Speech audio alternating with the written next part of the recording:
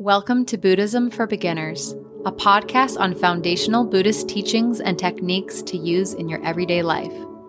This podcast is a production of Kunzang Payol Choling, a Buddhist center in the Payol lineage of the Nyingma school of Tibetan Buddhism. For more teachings, meditations, and resources, you can visit our online virtual temple at tara.org. That's TARA.org.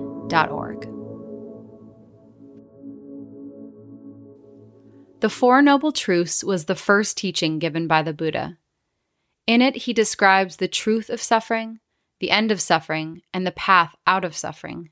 Jetsunma Ahkon Lhamo shows us that applying these teachings in our lives will bring good results and increase our happiness. The one thing that all sentient beings have in common, or I should say one of the main things that all sentient beings have in common, but particularly the one thing that makes us all interrelated, kind of like brothers and sisters under the skin, is that we all, in our own fashion, wish to be happy.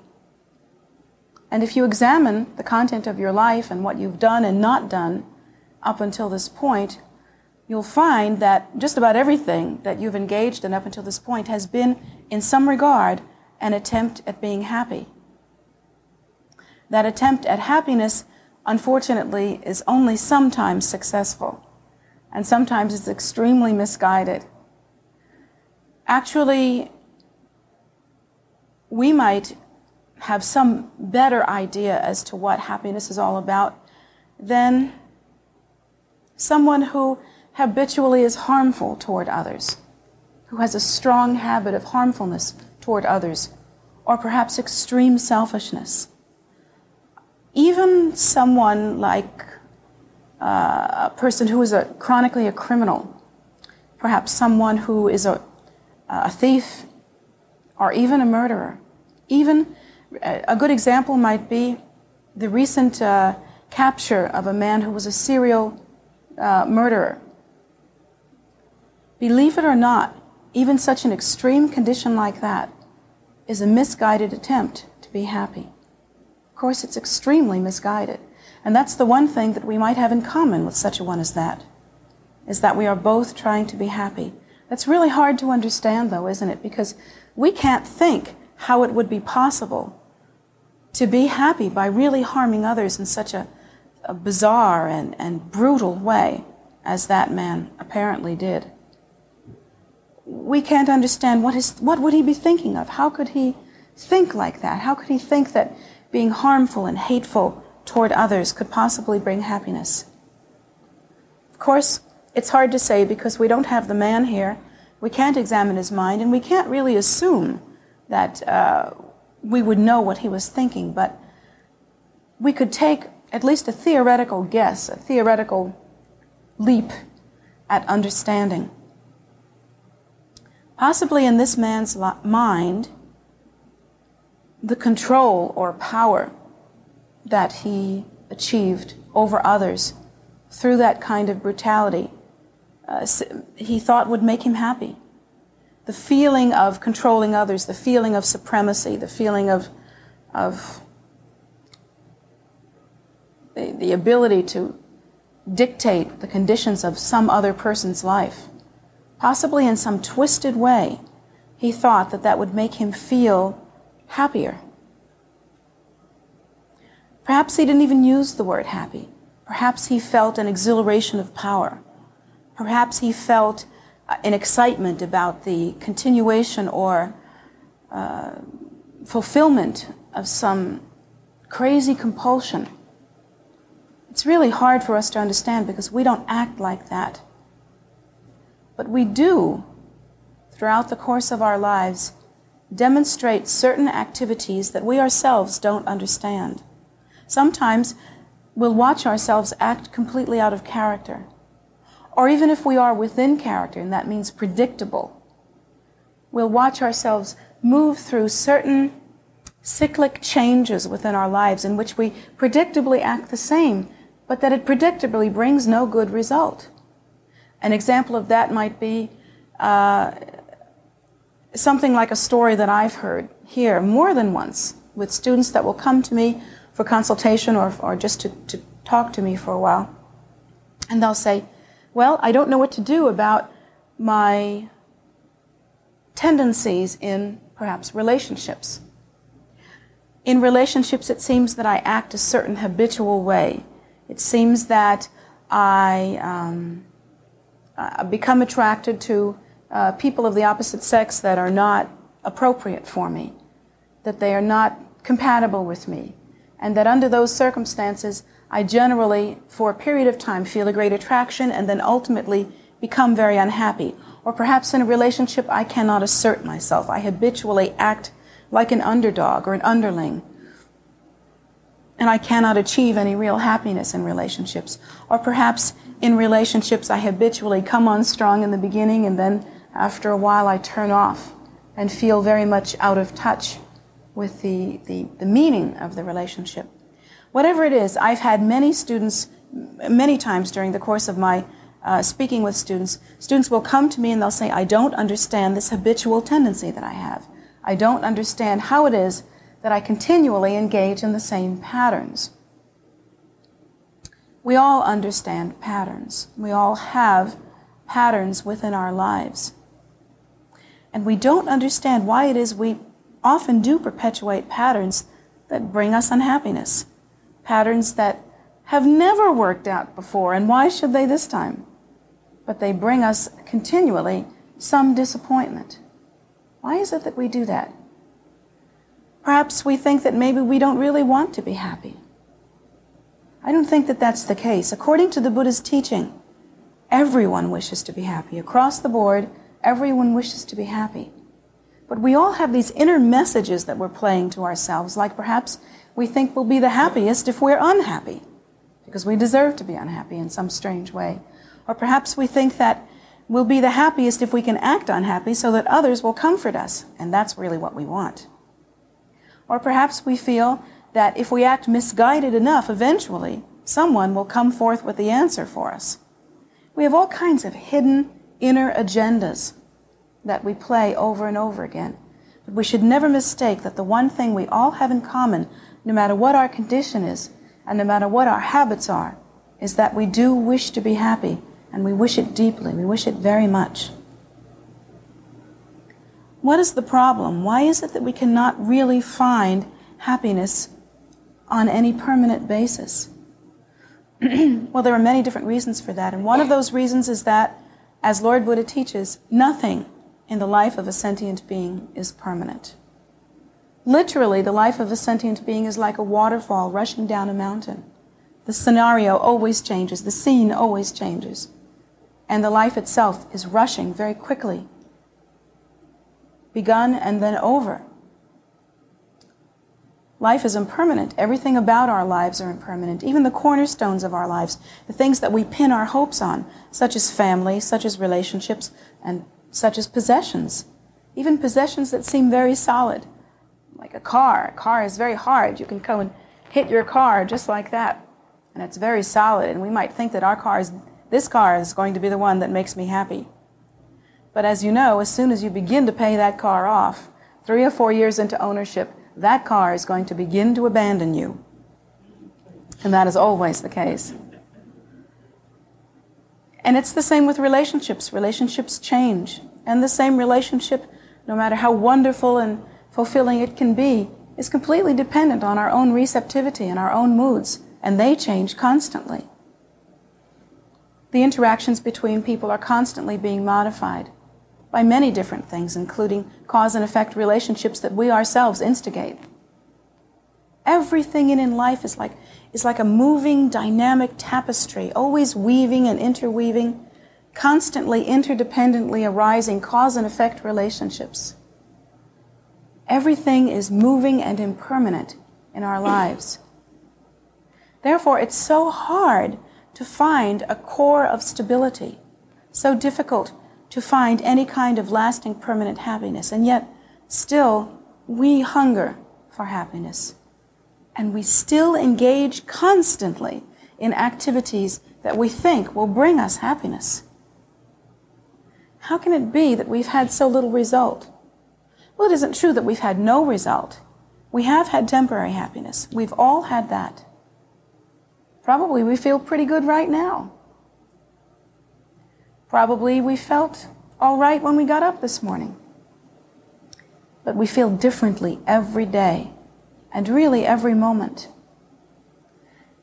And sometimes we are even afraid to think that we're really happy, because we know that right behind that happiness, right behind that, is another mood change, and we know that it's not lasting. How can we have managed to continue in such an effortful way? How is it that we maintain this extreme effortfulness? And what's the answer? What should we do? First of all, we have to begin to cultivate some understanding. According to the Buddha's teaching, every condition that we experience in our lives, including the most subtle inner conditions, that is to say, our own impressions and feelings and subtle inner posturing, that very, very subtle stuff that seems so wispy, seems to change all the time with every catalyst that appears in our lives. From that kind of subtle condition to the most seemingly permanent, gross, outer condition, such as the house we live in, the nation that we live in, the community that we live in, the world that we live in. The Buddha teaches us that every one of those conditions that we experience actually arises through the interdependence of cause and effect relationships. Every condition, with no exception. Even the condition of how you appear physically. Now, of course, you have some control in that matter. You can diet and become thin. You can put on makeup and become better looking. You can take off makeup and become either better or worse looking, depending on how well you apply makeup. You can gain weight. You can do different kinds of juggling in order to make yourself appear more attractive through wearing different clothing or what have you. But there are some things about which it seems that we have no control. For instance, the genetic tendency of our body to be in a certain way. Some people are shorter than others, some are taller. Some have a tendency towards a more squat body form, and others have a tendency towards a very lanky body form. These things seem to be beyond our control, and we can look at our parents or our grandparents, and it seems as though we have the same genetic structure as them. And it seems as though we have not much control over that. But according to the Buddha, even such things as that appear to be handed to us from the time of our birth, even such things as genetic predisposition, these are the result of karma. The Buddha teaches us that the house that we live in, what are the conditions of our living? Do we live in a beautiful house? Do we live in a happy and harmonious family situation? Do we own property? Are we impoverished? What are the conditions of our lives? Some of them, it seems, once again, we have control over. There are many books out now that tell us we can become millionaires and millionairesses through a certain amount of effort if you follow this very simple 10-point program starting with the investment of a few $1,000s. We can all become millionaires. And for some people, I'm sure that kind of program has worked. And yet, there are some conditions in our lives that are seemingly unbeatable. For instance, what if personality-wise we don't seem to have that certain mindset that permits us to engage in that kind of activity? And then what if we don't want to? Some people feel chronically defeated and have always felt so, and they never take aggressive moves toward gaining whatever it is that they want. But other people seem to have to do nothing, and happiness comes to them, or prosperity comes to them. There are so many conditions in our lives that seem controllable, and they're mixed in with conditions that seem uncontrollable. How are we to understand that? Well, the Buddha teaches us that we have, at best, a very partial, very minimal understanding of cause and effect relationships. It's actually quite minimal. And the reason why is that there is very little cause and effect unfolding that we can actually see. If we live to be 100 years old, then relative to how much experience we have actually had as sentient beings, which the Buddha indicates is quite extensive. The Buddha tells us that we've lived many more than one lifetime. We have, therefore, if we've lived to 100 years already, only one tiny, tiny window of time in which to judge our experience. But that window of time actually has a very exacting beginning and a very exacting ending.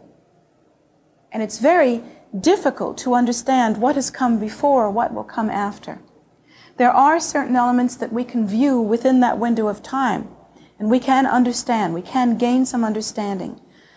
It has been my experience that usually that people, as they mature and as they become older, have gained enough life experience not to make certain kinds of mistakes again and again and again. Now, in some cases, I think it may be that we're just too tired and old to make those mistakes again and again and again.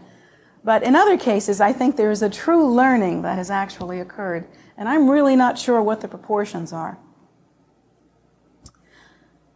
But there are some cause and effect relationships that we become acquainted with, especially if, as most of you, I'm sure all of you, you are engaged in watchfulness in your life and really wanting to progress spiritually in some way.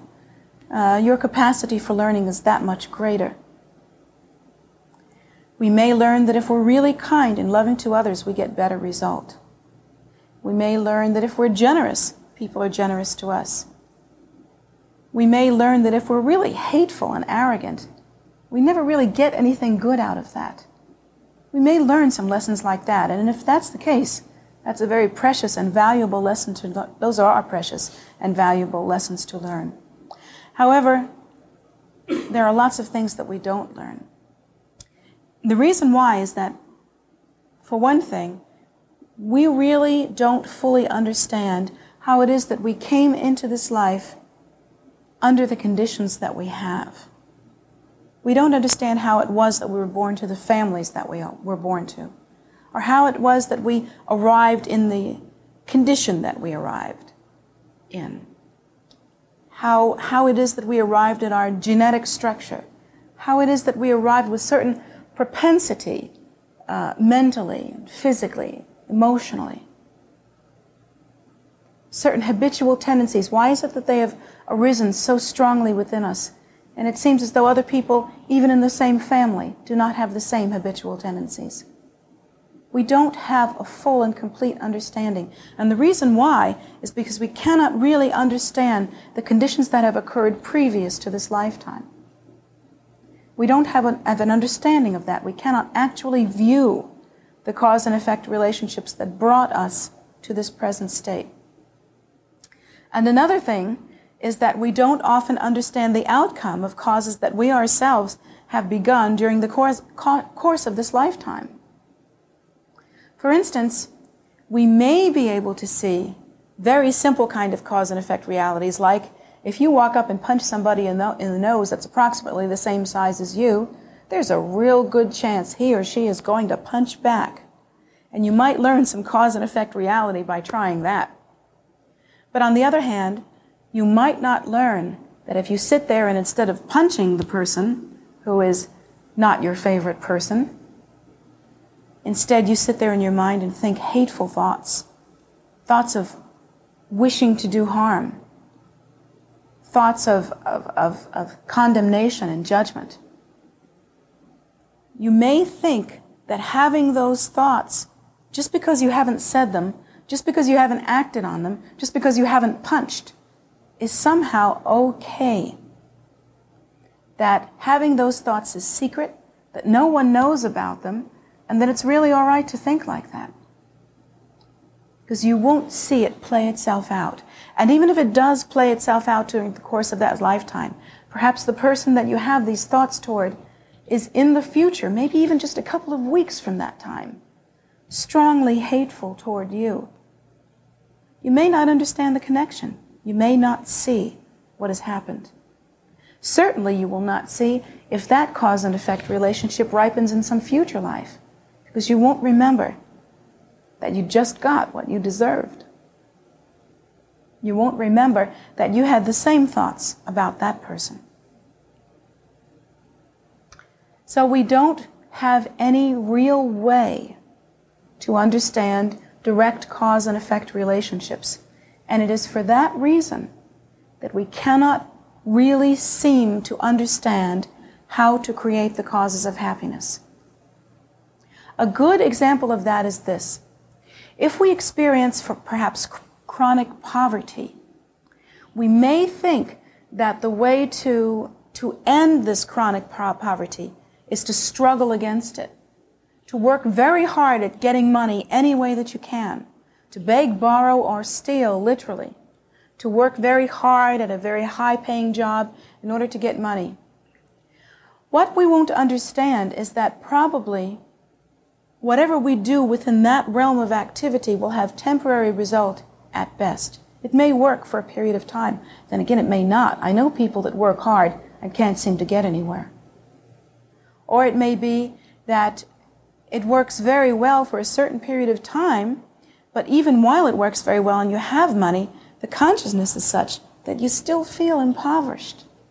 You can't enjoy it, can't get anywhere with it, can't use it for any good result. It simply sits. And to all intents and purposes, you are still impoverished. It's very difficult to understand how it is that these cause and effect relationships play themselves out.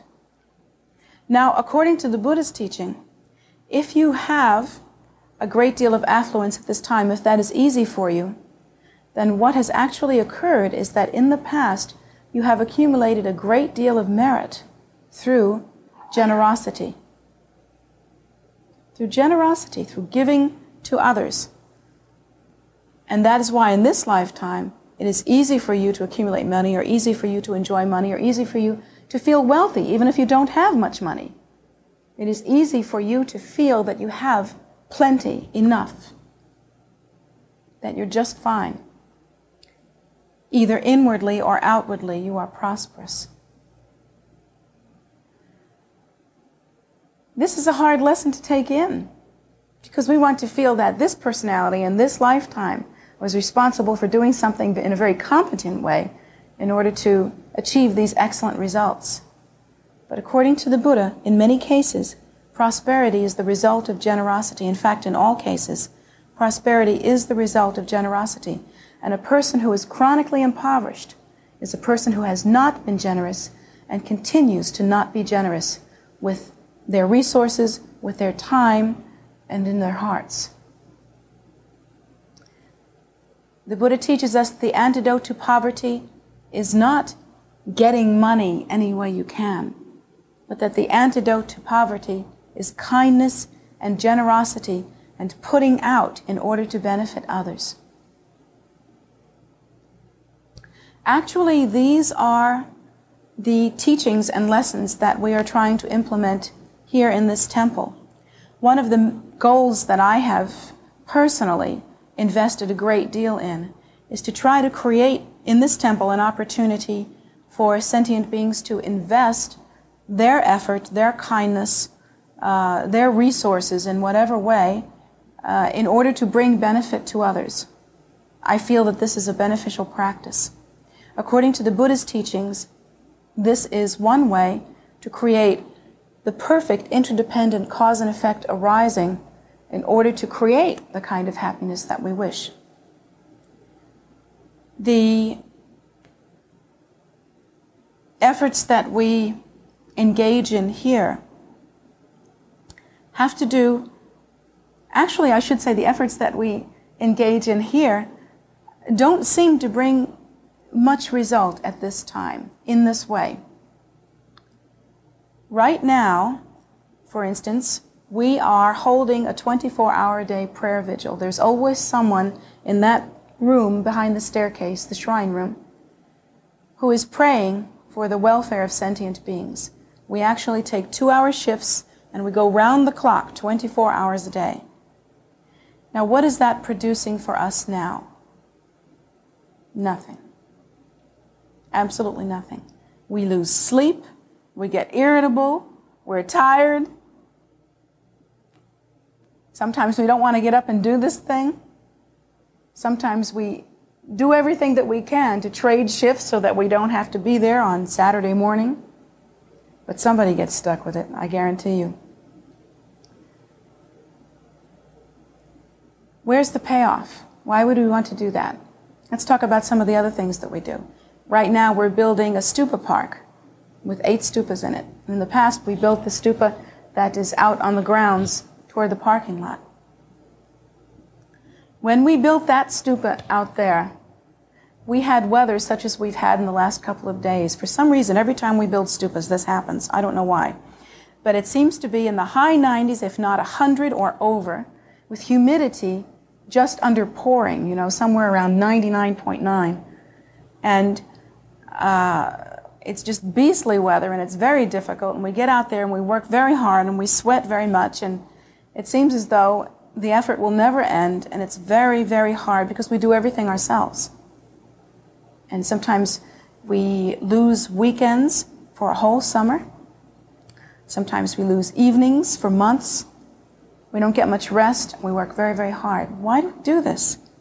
What's the benefit? What are we experiencing right now in building this stupa park that's so wonderful? Besides backaches and sore limbs. And it seems as though nothing. It seems as though we're just working very hard for no good reason.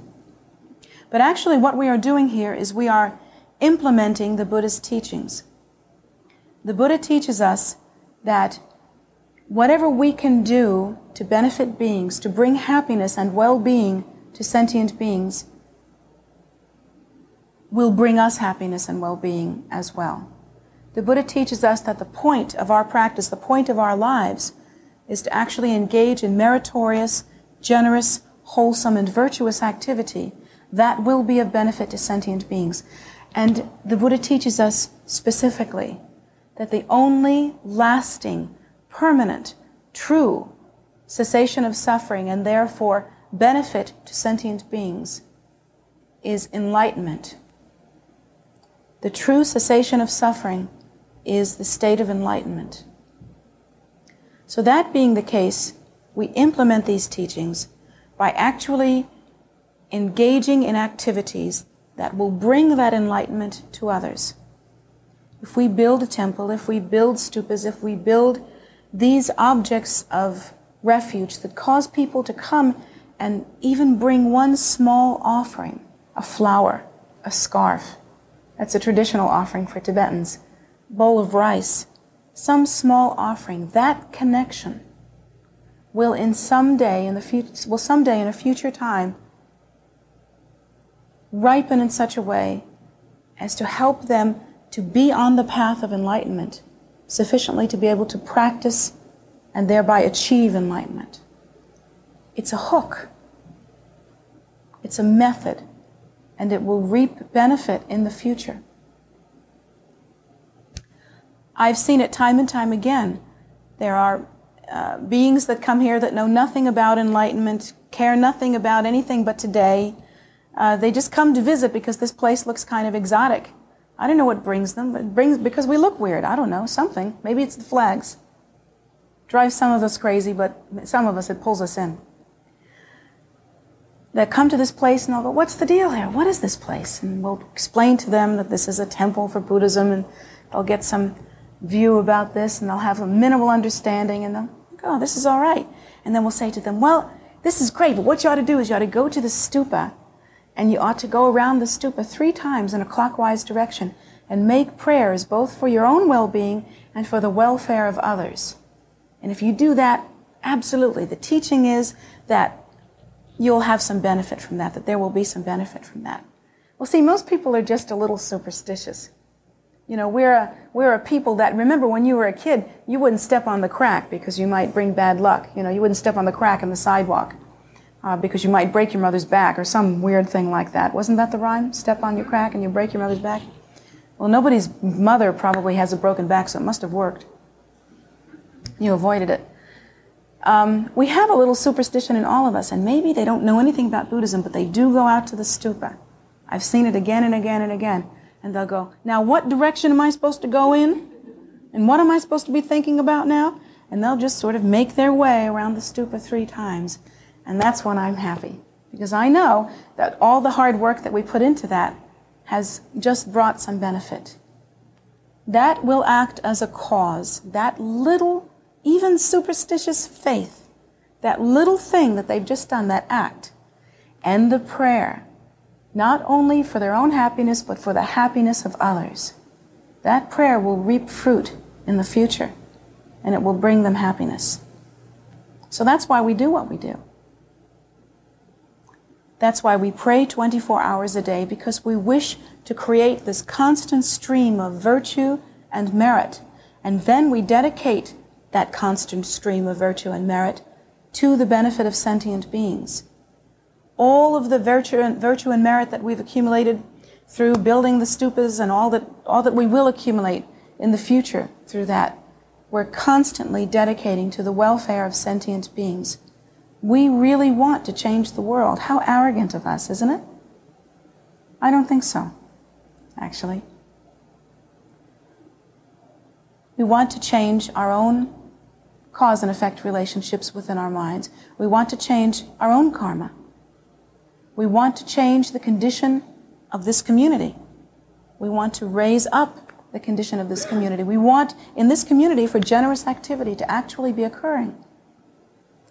We want to raise the condition of this nation. We want to raise the condition of this planet. We want to make a change. You see, in our view, up until this time, most of the activity that we have been engaged in was our own effort trying to make only ourselves happy. And that's really true.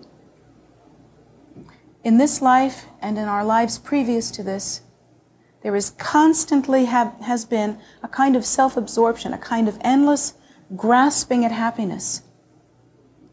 And it's the condition of most of the world. It's what most sentient beings are doing.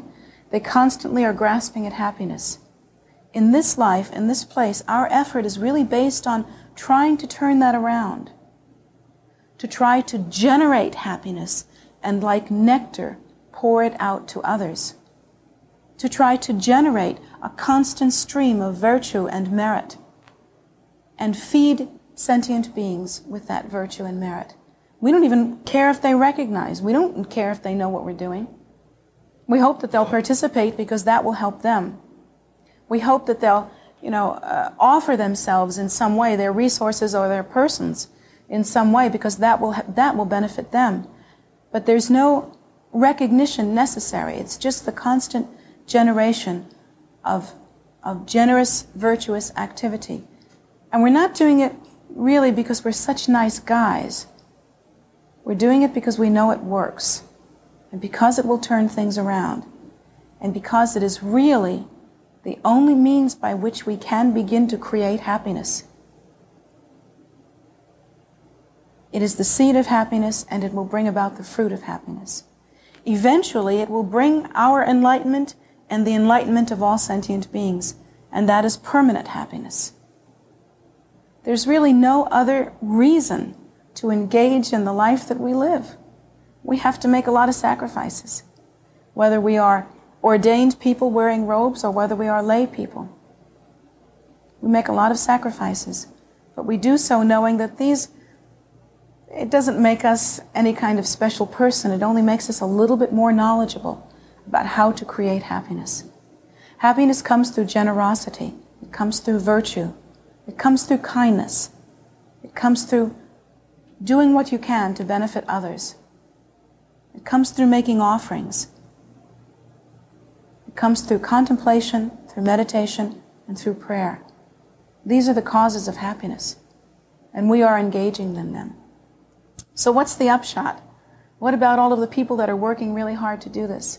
Well, we actually have some members of our Sangha that when they first came to me, one person was considering suicide. One person was chronically depressed. There are many people throughout the course of their lives that they felt had no chance for happiness, and they came to this place as a last resort, and through acts of generosity have turned that around, among us there really isn't an unhappy person. There really isn't a person who's chronically depressed or anywhere near suicide. And in our society, these things are considered normal. It is considered so frequently found as to be a common occurrence. So please understand that you do have the power to create within your life the causes that bring about the effects of happiness. But you need some guidance on them. It isn't like you think. You'll never get it by grasping, but you may get it through loving. If it doesn't ripen in this lifetime, it will ripen in the future, but certainly you will experience happiness.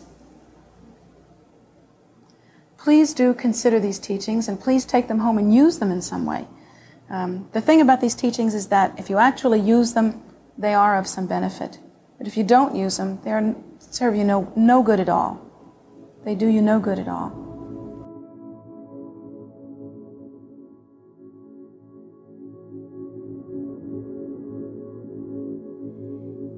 This podcast has been a production of Kunzang Payul Choling.